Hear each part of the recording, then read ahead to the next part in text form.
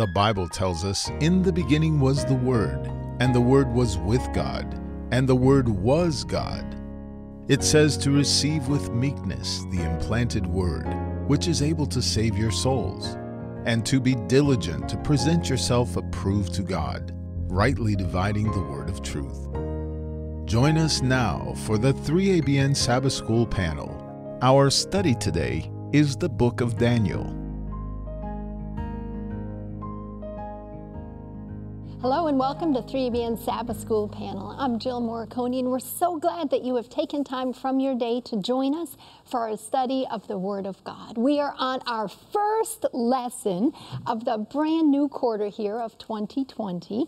This is studying the book of Daniel, and I think Daniel is one of my favorite Old Testament heroes, men of God, prophets in the Old Testament, and I am excited what God has for us in this study. But first, we're going to introduce to you our panel. We're going to be studying together for the next 13 weeks. To my left, Pastor John Lowe McCain, my pastor. Always a privilege to have you here. Good to be here. And as you said, Daniel is going to be an exciting journey. It's like revisiting an old friend. Absolutely. To your left, Pastor Ryan Day, and a privilege to study with you as well. Amen. It's good to be here as always. Amen. To your left, Sister Shelley Quinn, and thank you for opening up the Word of God with us. Oh, I enjoy this so much because I learn something from my personal studies, but I always learn from each one of you as well. Amen. And then Pastor Kenny Shelton, always a joy to study with you. Oh, it's such a treat to be able to study the Word of God, not only with the panel, but with those who are watching and those who are listening. Amen. Before we go any further and open up the Word of God, we want to go to the Lord in prayer. And Pastor John, would you pray for us? Sure. Loving Father in heaven, we thank you for this opportunity.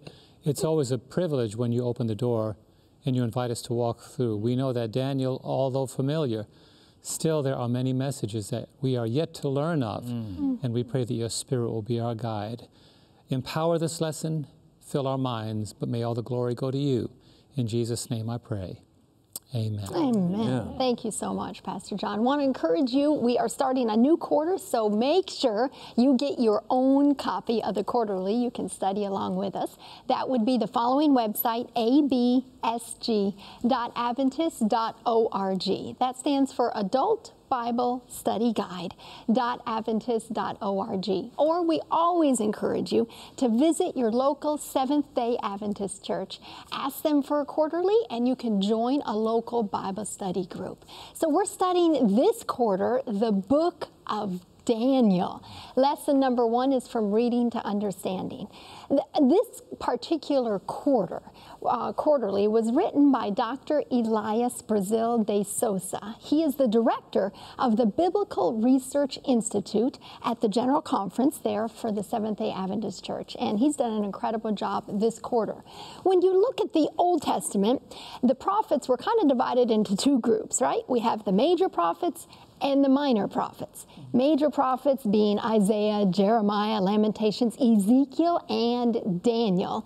And then, of course, the 12 minor prophets. The major prophets are much longer books. Most of them are much longer books. And they cover a broader scope, as it were, a broader focus than some of those minor prophets. Now, of course, the book of Daniel is one of my favorite heroes in the Word of God. He was a man of integrity. Even his enemies could find no fault with him. He was a prophet. He was a governmental servant. He was a faithful historian of God's dealings with him. I think Daniel contains some of the most comprehensive and sweeping revelations recorded by any prophet in the Old Testament. And they say, with the exception of Moses and maybe Solomon, that Daniel was one of the most educated men who wrote in the Old Testament. Now, the book of Daniel, we believe, was written by the prophet Daniel. We know there's some controversy and some different streams of thought out there about that. But we believe that he wrote of events taking place during his lifetime and looking down all the way the stream of time to the second coming of Christ when he would set up his eternal kingdom. We know Daniel was taken captive in 605 BC by the Babylonians, and as a young man brought into Babylon to serve. if you think about themes from the book of Daniel, there's many themes, but I'm just going to highlight 3 before we jump into Sunday's lesson. The first theme of the book of Daniel, from my perspective, is that God is sovereign.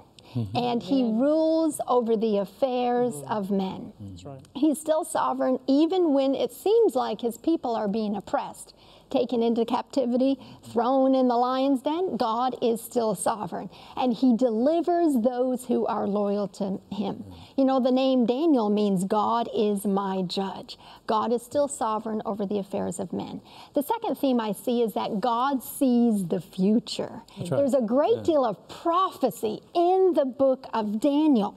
Apocalyptic prophecies, revelatory prophecies, future, foretelling the Messiah and his ministry and death, foretelling the work of the heavenly sanctuary. The prophetic outline of Daniel spans centuries. And we also see the third theme is that God reveals his love. It's not just that God is sovereign over everything, but God is intimately concerned with the details that concern you and I. Yeah. We know Daniel and Revelation are almost sister books, you could say. They correlate with each other a great deal. In fact, the book of Daniel, I would say the Seventh-day Adventist Church was founded from the pages of the book of Daniel, especially Daniel 8:14. Unto 2,300 days, then shall the sanctuary be cleansed. If you look at Daniel and Revelation, you see prophecies, you see symbols and meaning. You see that repeat and enlarge principle that we're going to see, where every future prophecy kind of repeats and enlarges the previous one. We see discussion of Babylon, present day and end time Babylon, discussion of the little horn and the Antichrist. But beyond all of that, we see the Lord Jesus Christ. That's right. You know, John 5:39, Jesus says, search the scriptures, for in them ye think ye have eternal life, and they are they which testify of me.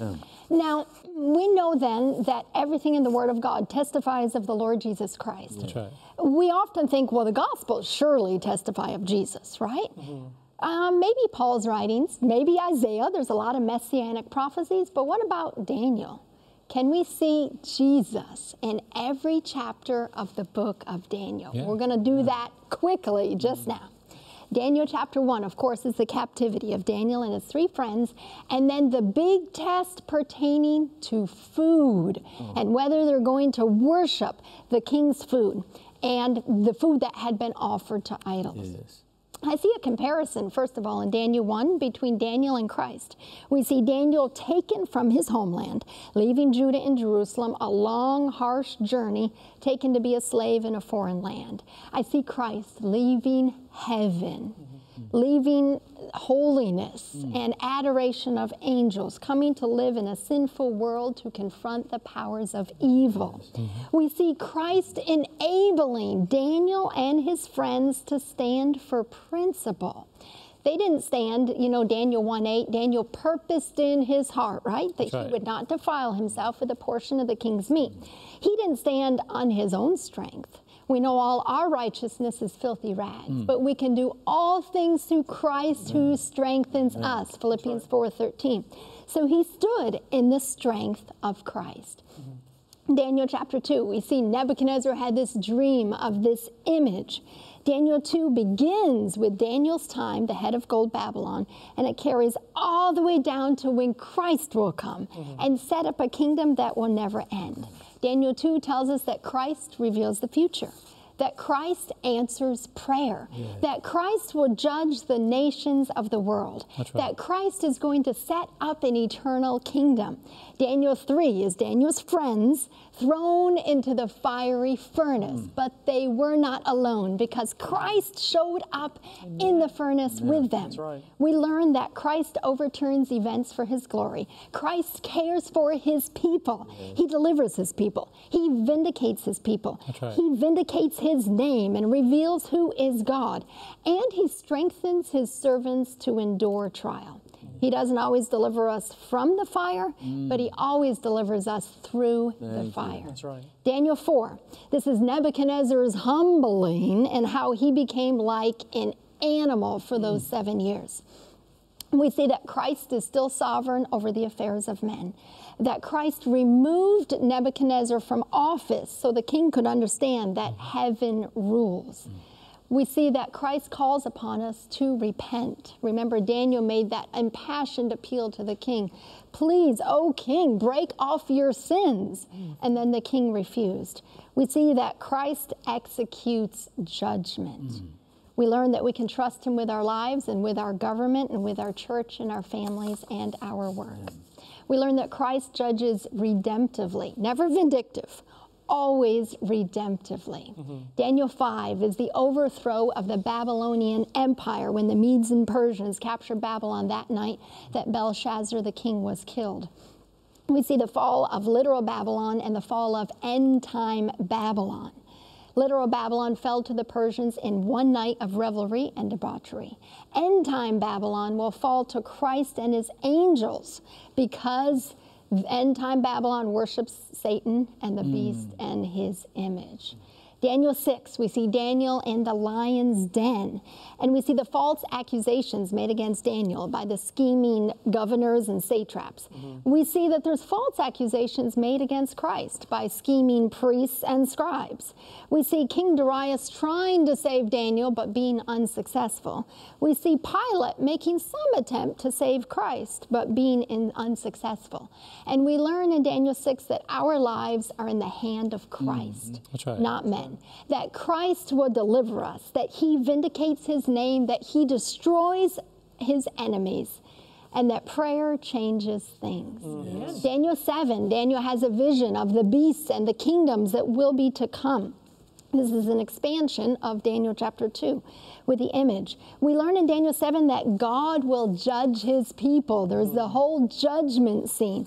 And we also learn that judgment is in favor of the saints. That's my favorite part about Daniel chapter 7, that judgment is made in favor of the saints of the Most High. Daniel chapter 8, we see another expanding, another vision of Daniel chapter 7. This one begins with the Medo-Persian Empire instead of with Babylon. It contains these prophecies again, but Daniel 8, the focus now is Christ in the heavenly sanctuary. It corresponds to the judgment scene in Daniel chapter 7, but we see that God is the judge of the wicked and his people. Daniel 9 is Daniel's prayer of confession and intercession and really answers to his questions about the vision in Daniel chapter 8. In Daniel 9, we see Christ as the sacrificial lamb, the Messiah.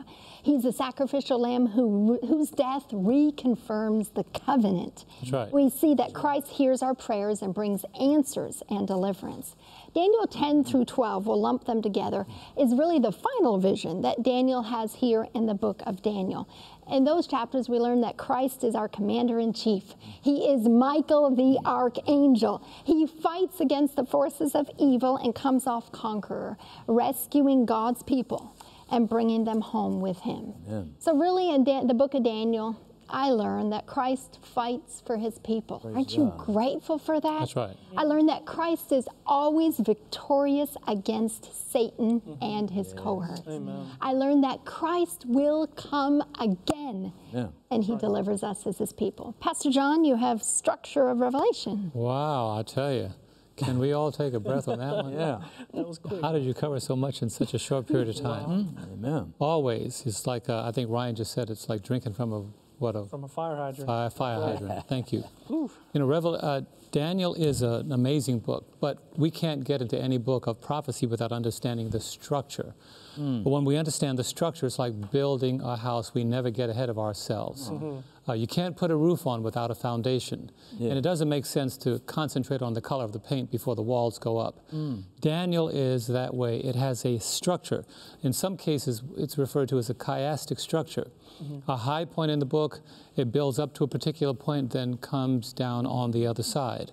We know that Daniel is not a book with Greek, but it has Aramaic and Hebrew. Yes. And when you understand where that comes in, Hebrew, most of the book is Hebrews, but Daniel 2 to 7 is written in Aramaic.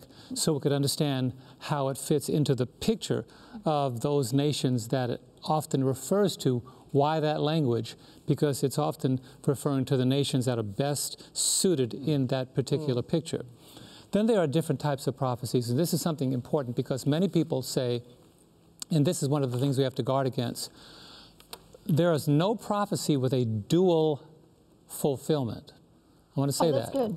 Mm-hmm. Dual application, Yes. but no dual fulfillment. Right. Now, you might say, well, I could see Daniel 7 in its actual unfolding characteristic, but I could also see it in another aspect. Let me give you an example. I'll use Revelation here.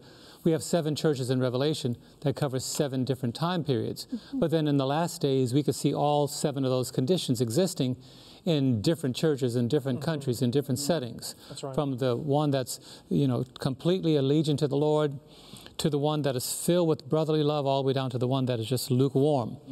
So the 4 types of prophecies that are majorly focused in the book of Daniel, first is local prophecies. What kind did I say? Local. The local prophecies. Particularly, the local prophecies will be those that pertain in specifics to Nebuchadnezzar. They don't pertain to Belshazzar. They don't pertain to any other king outside of that. And when that prophecy is fulfilled, it's fulfilled. The humbling of Nebuchadnezzar is a perfect example of that. Nebuchadnezzar comes on the scene from chapter 1, and in chapter 4 he passes off the scene. But his kingdom is mentioned again in, obviously in Daniel 2, all 4 of the kingdoms are mentioned. And then when Daniel has a dream later on, then he's mentioned again in the 4 beasts of Daniel chapter 7. But Nebuchadnezzar, as he reigns and his reign comes to an end, those prophecies are what we consider local prophecies. You find also in the prophecy of the city of Nineveh. Well, Nineveh, just the 4 books of Jonah. Right. 4 chapters of Jonah. The 4 chapters of Jonah, thank you. Those prophecies happened. But then you could find application to that in saying, well, if there's a city that's filled with iniquity, then God will send a prophet to preach to that city, and if they repent, praise the Lord. But that's not a dual fulfillment. You also find Judaic prophecies. Obviously, the book begins with the Judaic prophecy because Judah is taken into captivity from Jerusalem into Babylon. But while Daniel is there, you'll find throughout the book of Daniel, many of the things that are talked about while Daniel is still alive pertains to Judah. When he asked the question, how long is it going to be before we return? How long is it going to be before we get back to our city? And then the Lord gives him the 70-week prophecy. Yes. 70 weeks are determined for you and for your people and for your city. That's a Judaic prophecy. And then as Joe pointed out, there are messianic prophecies, which means, obviously, the word messianic is Christ. Once again, he appears in the book of Daniel. In each of the chapters, you can find a component of Christ in every story in the book of Daniel. From Christ in the very first chapter, where he is there with his people, he may have allowed them, let me rephrase that, he allowed them to be corrected in Babylon. Yes. But when Babylon was done with its correction, God stood up and corrected Babylon. So he never really forsook his people. He used them as a correcting stick, but he did not choose them above his people. Then you find in the very end of the chapter, Christ stands up again when Michael stands up. So he is all through the book, as Joe made very clear. So there are Judaic prophecies that particularly refer to Judah, Israel. Those prophecies, the Lord, many of the books of the Old Testament have them. And Daniel, as I point out these 4 types of prophecies, all 4 are found in the book of Daniel. Then you have the apocalyptic prophecies. Apocalyptic, you find when Daniel is told to seal up the vision. For it is yet for the time of the end. At the time of the end it will speak. This apocalyptic unfolding, showing a revelation. Another word for apocalypse is a revelation. And so as Joe pointed out, you did an excellent job, by the way. Praise the Lord. As Joe pointed out, there's a particular point where we can find the growing of the Advent movement. But the messages of the Advent movement didn't just come into being through the Advent church. They are a part of the everlasting gospel, which is in fact focusing on Christ. He has always been the method and means by which we are saved. So once again, local, Judaic, messianic, and apocalyptic. And then you find the structure of Daniel. And it may seem to some degree that we are repeating the same things, but let's go to Isaiah 46. I want you to see why this is so important, because the repeat and enlarge are there. But the encouraging aspect of Daniel and any prophetic book in the Bible or anything in the Bible is that at no point does God ever lose control and say, what do I do next? That's right. Amen. Amen. Look at Isaiah 46, verse 9 and 10. And the Bible says, remember the former things of old, for I am God and there is no other. That's right. Yeah. I am God and there is none like me, declaring the end from the beginning. And from ancient times, the times of Daniel, the times of Isaiah, Jeremiah, things that are not yet done. So, and he says, my counsel shall stand. He's saying that. Amen. And I will do all my pleasure. Meaning when God sets the picture in motion, it's like an artist. I know a guy I know that painted a picture of me, and I thought to myself, well, how did he begin? And he says, well, I look at the entire structure of a person, and then I take it component by component. He starts with circles, and I have a picture on one of my posts where he shows the circles, and everything is in circles, and I can't see it, but then he can, because he sees where it's headed. In prophecy is the very same way. We don't often see where it's headed, but God does as he's giving it. It's unfolding, and he says, my counsel, it's always his counsel. And another thing about prophecy is we could see that Daniel is concealing prophecies that are later revealed. When those prophecies are revealed, we can go back to Daniel and see the confirmation. And as was pointed out, many people think that Daniel wrote many of these prophecies later on after they were fulfilled. But that's chronologically impossible, because Daniel would have lived a long time. And Daniel did not live for 490 years. Just to make, he didn't live for 2,300 years either. That's right. So these prophecies could not possibly have been written after his time. So you find Nebuchadnezzar's vision of the four kingdoms. The structure covers four major kingdoms. Daniel 2 and Daniel 7 are partners in that. Yes. Nebuchadnezzar is given a vision or a dream, and Daniel is given a vision. And they repeat and enlarge. One is given the four kingdoms of the world in metals. You'll find, this is very important, gold, and we're going to point these out in specifics later on, but Babylon gold, Medo-Persia silver, Greece bronze, and Rome iron and clay, and then the toes with iron and clay mixed in. Rome still present in the latter part of the unfolding of that Bible prophecy. But then you find this golden kingdom is now paralleled with the lion. Then you find the silver kingdom is parallel with the bear. Yes. You find the bronze kingdom is parallel with the leopard with 4 heads and 4 wings, and as I said, we'll cover that in specifics.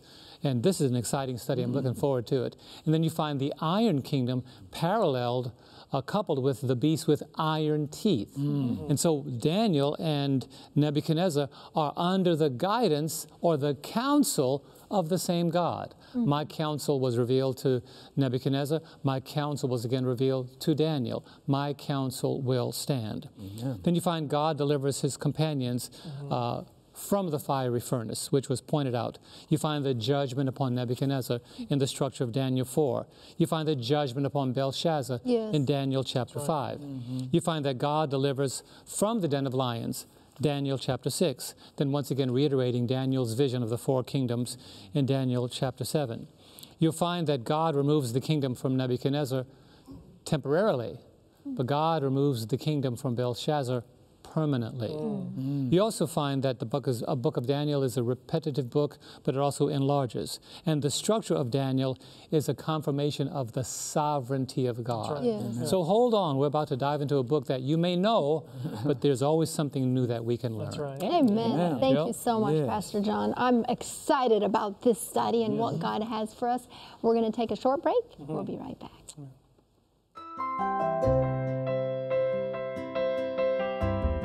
Ever wish you could watch a 3ABN Sabbath School panel again? Or share it on Facebook, Instagram, or Twitter? Well, you can by visiting 3ABNSabbathSchoolPanel.com. A clean design makes it easy to find the program you're looking for. There are also links to the Adult Bible Study Guide so you can follow along. Sharing is easy. Just click share and choose your favorite social media. Share a link. Save a life for eternity. Welcome back to our study of the book of Daniel. We'll continue with Tuesday's lesson. Pastor Ryan Day has Tuesday. Amen. Praise the Lord. I'm excited about this lesson, Tuesday's lesson, which is entitled Apocalyptic Prophecies in Daniel. Yeah. As I was reading through and studying this lesson, I could somewhat relate to the importance of this lesson because of a little bit of my background. I haven't always been a Seventh-day Adventist Christian, and studying the content of this particular lesson really helped me see and it further emphasize the importance of properly understanding the nature behind these prophecies that we are studying. And that's why I made an opening note here that we need to come to understand the very nature of these prophecies found not only in the book of Daniel, but throughout the entire Bible. Right. And so we know that if we study the Bible appropriately and responsibly, we find that God uses a variety of approaches to communicate prophetic truth. And it shouldn't surprise us because Hebrews chapter 1 verse 1 confirms this when it says, God, who at various times and in various ways spoke in time past to the fathers by the prophets. So God uses a multitude of various ways to communicate His word and His prophecies. And so what we find in this particular lesson is that in the scholarly world, in the theologian world, I guess you could say, they have categorized these prophecies based on the content into two different categories. And so every prophecy in the Bible usually falls within one of these two categories, and that would be either the classical prophecies or that of apocalyptic prophecies. And so when we survey, and I like to refer to this as the First Testament. We know it as the Old Testament, but I have to give a disclaimer. As we're studying the book of Daniel, I have had many people, Pastor, I know, Brother Kenny, all of us here have probably heard people say, well, that's in the Old Testament. Daniel is an Old Testament book, so therefore, we don't study the Old Testament because we're New Testament Christians. And I just want to just give a clear illustration here. Now, if you're braver than I am, and I actually saw a minister give this illustration once, but if you're braver than I am, you could just go to the center of the Bible, not necessarily the exact center, but go find that little page right before it says, where it says New Testament, and you can just completely remove that page from your Bible because that's not even inspired. Just want to let you know that. That is a publisher's edition, and what it does is it creates division. And of course, I'm not sacrilegious, so I'm not going to tear papers out of my Bible, but that's why I've folded this, because when we're surveying the Bible and we're considering the prophecies from what we call the Old and the New Testament, we just want to clearly communicate that it's the entire Word of God. There's a continual, perpetual flow from the First Testament into the Second Testament, the Old into the New, and it's God's continual Word throughout. And so Daniel is found in what we would call the Old Testament, but when we survey this correctly, we find that these prophecies fall into one of these two categories, either classical or apocalyptic. And so Daniel, of course, is the exception in most cases found in the Old Testament, because when you study the Old Testament, most prophecies are found within the category of classical prophecies. And we're going to determine what the difference of that is just a moment. But Daniel is an exception in that the majority, if not all, of the prophecies found within fall into an apocalyptic category. And so I'm going to give you some of the differences between these right now. So depending on how you approach and categorize these prophecies will determine and how you interpret them. And we're going to talk a little bit about interpretation in just a moment. But some of the differences, so apocalyptic versus classical. So apocalyptic prophecies usually come in the form of visions and dreams. So almost in every case, God speaks to His messenger. He speaks to His prophet through visions and dreams, and He shows them very vivid pictures, scenes that play forth in their mind, and then of course later on they are to record and write these things down so that you and I can receive them. Versus classical prophecies usually comes in the form of the word of the Lord. And we're going to give an example of this in a moment, but you read multiple times throughout the Old Testament where the prophet says, the word of the Lord came to me, or the word of the Lord was spoken to me. And that doesn't mean that this cannot come in the form of visions, because it does happen in rare occasions. But mostly, there's a drastic difference there, as apocalyptic prophecies come in the form of visions and dreams, while the classical, of course, is just simply God speaking either audibly or through thought and impression to the prophet himself. Now, also, classical prophecies tend to be conditional. Well, Now, this is vitally important. If you're reading a classical prophecy and you're considering it, it often is dependent on human response in the context of God's covenant with Israel. And so this is referencing the majority of the Old Testament prophecies, where we find that the majority of the classical prophecies are found within the context of this covenant with Israel, in which it's dependent on some type of response from his people. Versus the apocalyptic prophecies are mostly unconditional, and they rest upon God's foreknowledge and sovereignty and will happen regardless of human response. And so I just want to give kind of an example here as we consider, for instance, the book of Jonah, the story of Jonah. I was reading through Jonah, and it's interesting that the very first opening line, verse 1 of Jonah chapter 1, it says, "Now the word of the Lord came to Jonah." So there's another example of that classical approach. The word of the Lord came to Jonah. Now it doesn't necessarily say how, in the sense whether he heard it audibly, whether it was a thought or an impression, and it certainly doesn't say that he received it in a vision, but the word of the Lord came to Jonah. And of course, this is repeated in Jonah chapter 3, verses 3 through 10. I'm not going to read the entire passage, but notice the very context of this particular prophecy that Jonah is commanded to go deliver to the people at Nineveh. It says, "So Jonah arose," this is verse 3, so Jonah chapter 3, verse 3, it says, "So Jonah arose and went to Nineveh according to the word of the Lord." So there it is again. "Now Nineveh was an exceeding great city, a 3-day journey in extent. And Jonah began to enter the city on the first day's walk. Then he cried aloud and said," notice, "Yet 40 days and Nineveh shall be overthrown." Now it's interesting because as you continue through and read through verse 10, we know that there is a response of the people. And the fact that God is simply declaring that 40 days from now, this city is going to be destroyed. It's interesting that if there was not expectant of some type of human response, the Lord would just say, "I'm going to destroy the city now, regardless," kind of like Sodom and Gomorrah. But we find that God allows this time frame, this 40 days, because he's looking for a response. In other words, the outcome of this classical prophecy is dependent upon the response of the people of Nineveh. And praise the Lord, they all were revived and the city wasn't destroyed. But in kind of contrast to that, let's consider Daniel chapter 7. Okay, so given that God declared a specific time until the judgment communicates, in Jonah's perspective, the implicit condition of the prophecy, which will be determined based on the response from the people of Nineveh. But when you consider Daniel chapter 7 or a prophecy like it, we find that, Daniel's in vision, obviously. So you can read there in the opening verses of Daniel where he is in vision versus, of course, Jonah's experience was just the word of the Lord.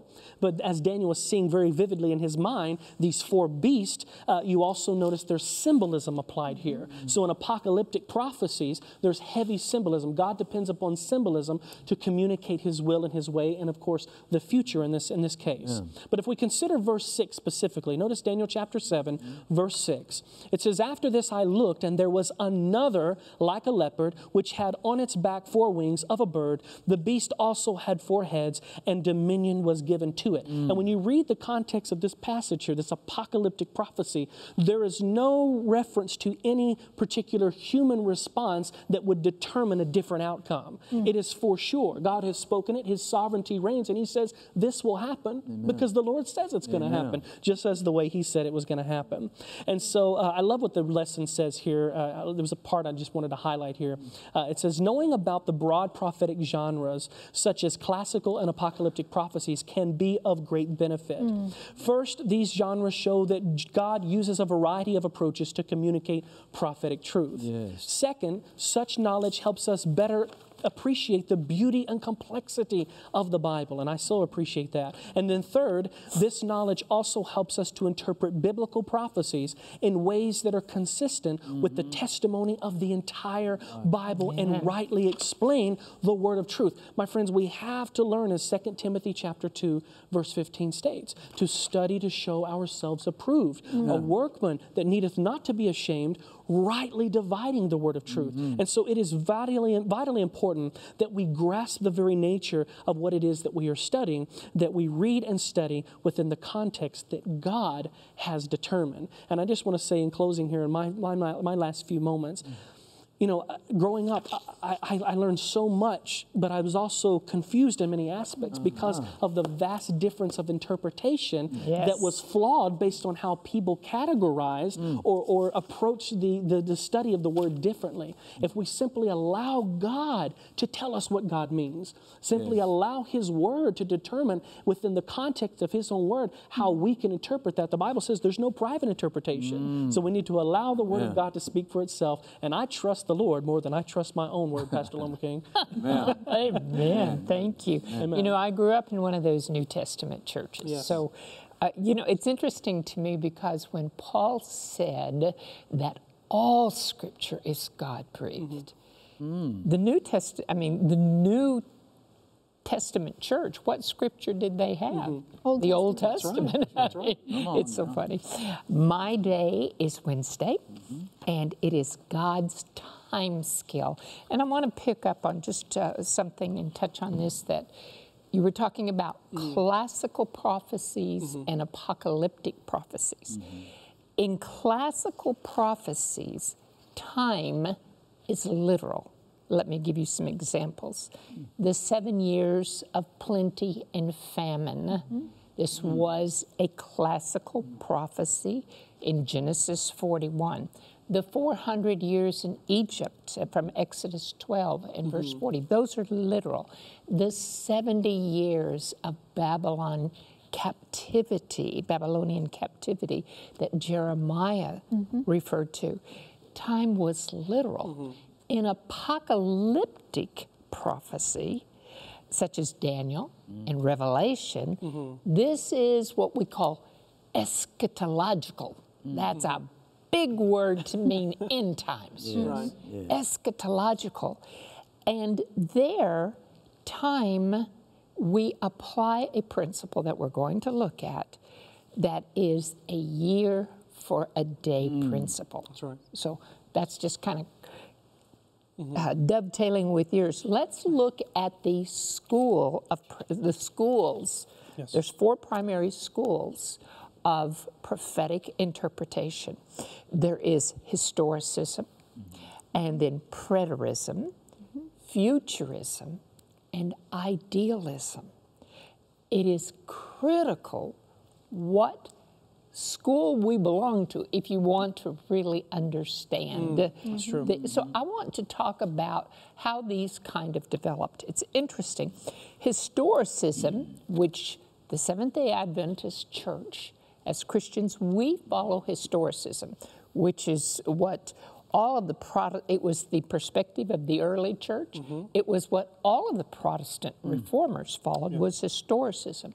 That is an interpretation of prophecy that is related to church history. So they see the apocalyptic prophecy that God is revealing the events in an unbroken sequence of history from the time of the prophet to the time of the end. That's right. Now, as I said, Martin Luther, Calvin, Knox, William Tyndale, all of these reformers followed the historicist method, and they identified papal Rome, the Roman papacy, That's right. as the Antichrist power. Now, why am I even bringing that up right now? Well, because when all of these reformers looked to the papal power and said, that's the Antichrist power. What did the papal power do? They commissioned 2 Jesuit priests to go off and to come up with an idea, an interpretation of prophecy that would counter the Reformation. That's right. So first, we're going to look at preterism. This is what they actually came up, the 2 Jesuit priests came up with the idea of preterism and futurism. That's right. So preterism, this was to counter the Reformation. This was the Jesuit priest, Luis de Alcazar. He said that prophesied events that Daniel announced had already happened in the past. So that's it in a nutshell. That's preterism. And he says, aha, if we go this way, then they can't say that the papacy is the Antichrist. Well, the one that has really grabbed hold in today's church, Christian church, is futurism, which a Jesuit priest came up with this idea to counter the Reformation. His name was Francisco Ribera. And he proposed that the same time prophecies await a future fulfillment. But he did something really interesting. He goes in, and when we get to the 70-week prophecy, this will make sense. He goes in and he lops off the 70th week of the 69th week, and he puts it way down at the end of time, at the very end of time, which then it wouldn't be the 70th week, would it? But this will all make sense as we go. But this is where I was a futurist. Me too. I believed in a rapture. I believed in all of these things before I learned this. Now, idealism came into being the 14th through the 17th century. They believed that the apocalyptic prophecies were symbols of general spiritual realities, and they didn't have any specific historical reference, that they weren't fulfilled literally or physically in an earthly sense. In other words, no past, present, or future. Now, as we study the book of Daniel, we're going to see each major vision, Daniel 2, Daniel 7, Daniel 8, Daniel 11, repeats a historical outline from different perspectives. Each time it repeats, it's adding new details. That's right. And that's what we call repeat and enlarge. And you'll probably hear us say that several times. This is a pattern. Repeat and enlarge. So what God is doing is He is revealing an unbroken sequence of time from the time of the prophet clear till the time of the end, till Christ's second coming. And we're going to use the historical method of interpretation. Historicism has always held that days, weeks, and years in apocalyptic prophecy, when you're in that context, that it should be understood by applying a year for a day principle. So these symbolic time periods within the context of apocalyptic passages are always found where symbols predominate. Let me give you an example. The symbolic flavor of time measurement. When you think of time, times, and half a time. What? A time was a year. Right. Times meant 2 years. right. A half a time was a half a year. Come on. Why not just say 3.5 years? It's very symbolic.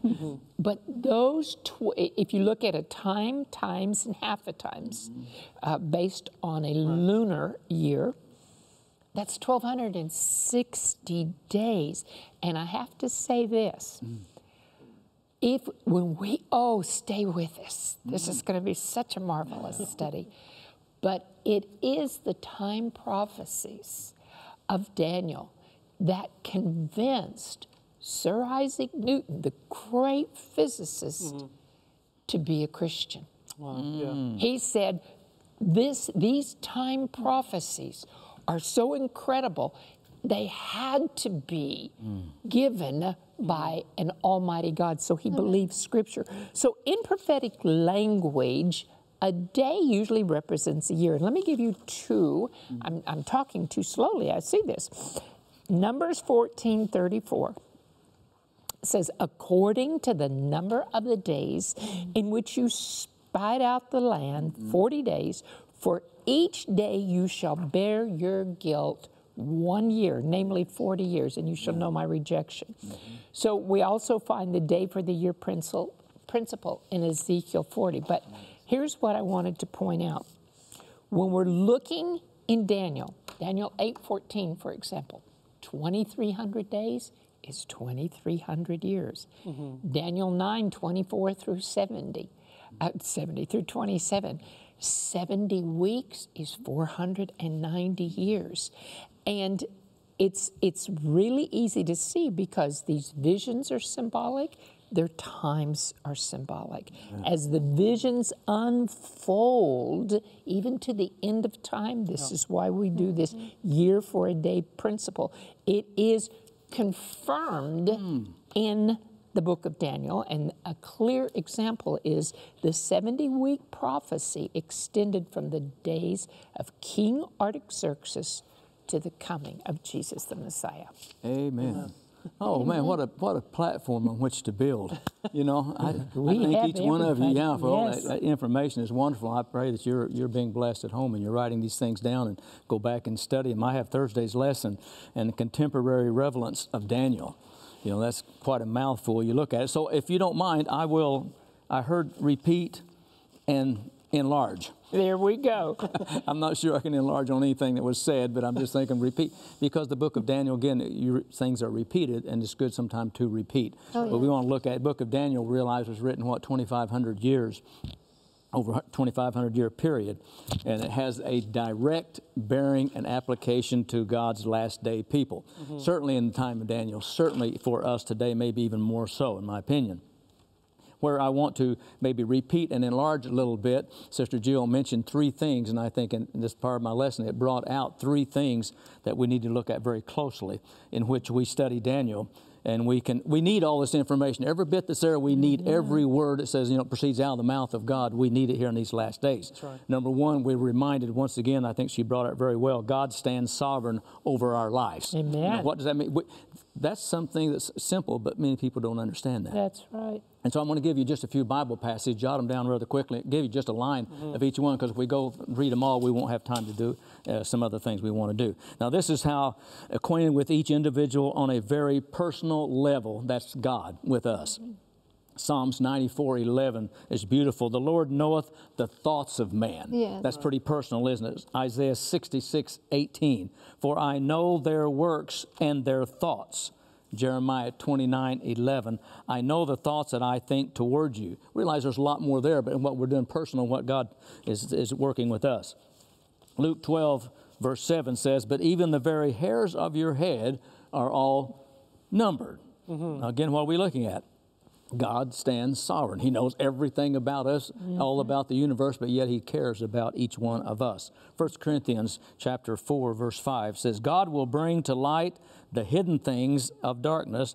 I will make manifest the counsels of the heart. Notice, God stands sovereign, doesn't He, over our lives. James 5:11, the Lord is very pitiful and tender. Notice this, mercy.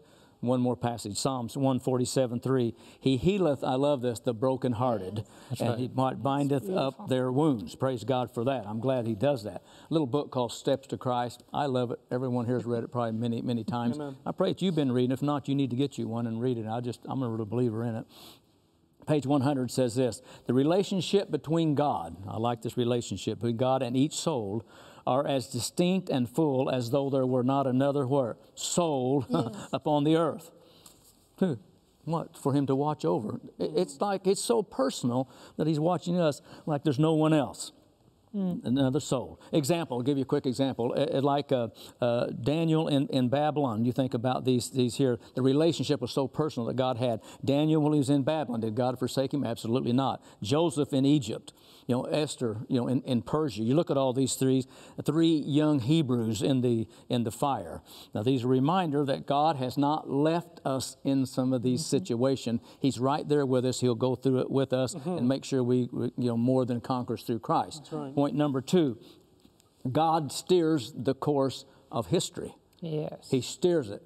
God has written it out, has He not? And certainly He's going to steer us through history. So central point, the book of Daniel, I heard it said, and I'll say it again, the central point, the contact is what is Jesus Christ. There's no doubt about it. But notice how that God is in control.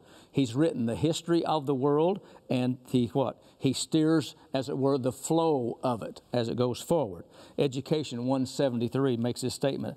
In the Word of God, notice this, the curtains are drawn aside, and we behold behind, above, and through all the play and counterplay of human interest and power and passions. The agencies of all merciful one, we know that's Jesus, right, God, silently and he patiently working out the counsels of his own mind. That's right. God is going to have, is the book of Daniel, is it really relevant today? Of course. Do we need it today? No, absolutely, we need it, and because it's pointing out that God's in control. So we're worried about elections, we're worried about who's in office, we're worried about putting this one, that one, so on, when God says, I put them up there and I take them down. That's right. Job chapter 9, verse 4, speaking of God, it says, He is wise in the heart and mighty, notice this, in strength. That's just an encouragement as we look, because to me the book of Daniel brings all of these things out to us that by faith we reach out and grab, because we live, in my opinion, in a time where we need heart, as it were. We need to be wise in heart. Amen. We need strength that's not within us. We need it from up above and to come inside of us.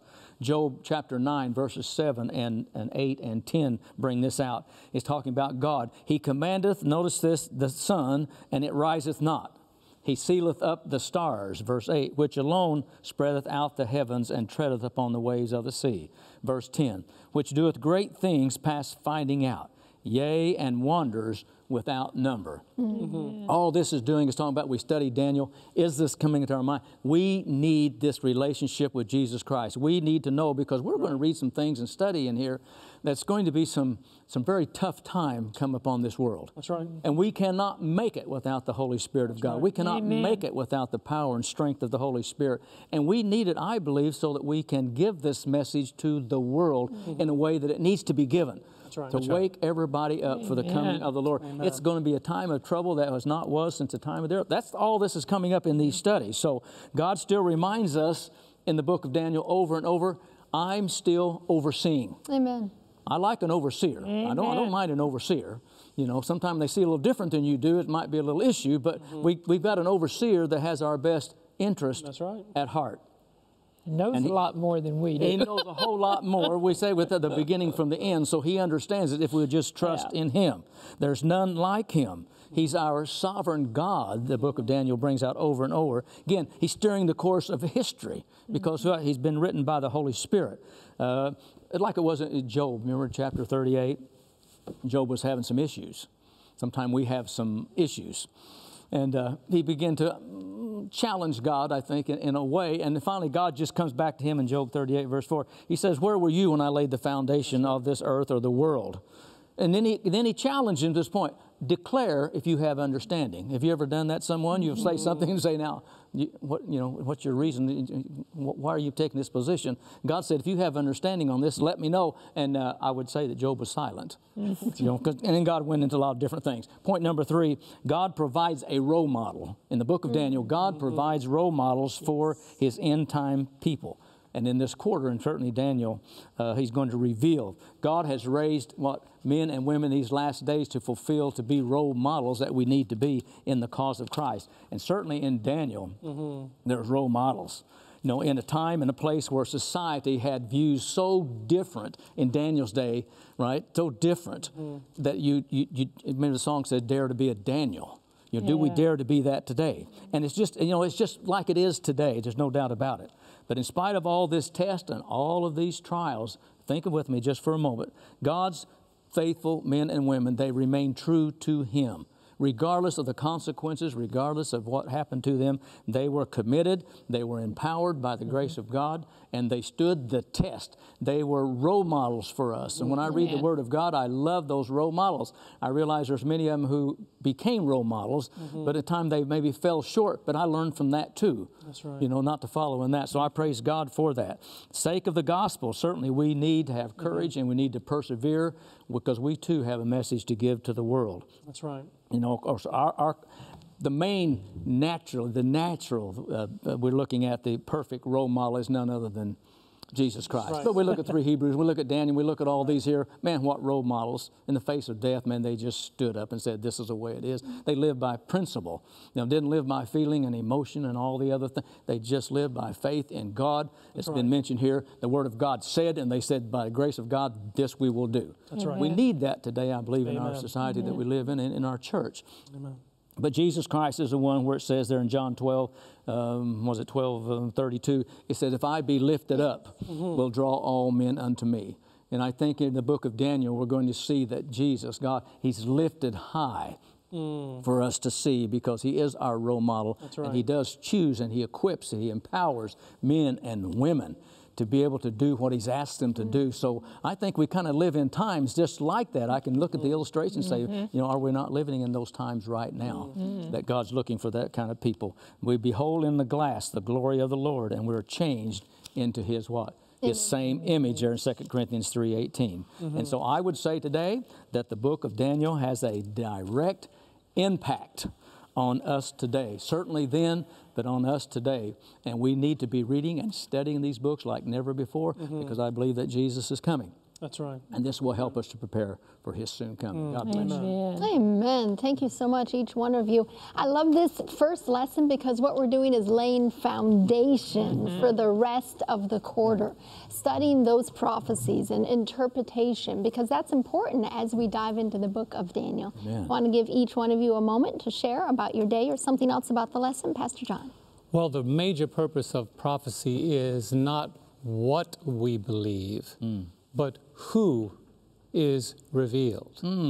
John 13:39, Jesus said, now I tell you before it comes, that when it does come to pass, you may believe that I am He. Amen. It's not just what we believe, but who prophecy reveals. Yeah. That's right. Amen. Jill, I think you said it best. You know, it's great to have a foundation, to establish a foundation.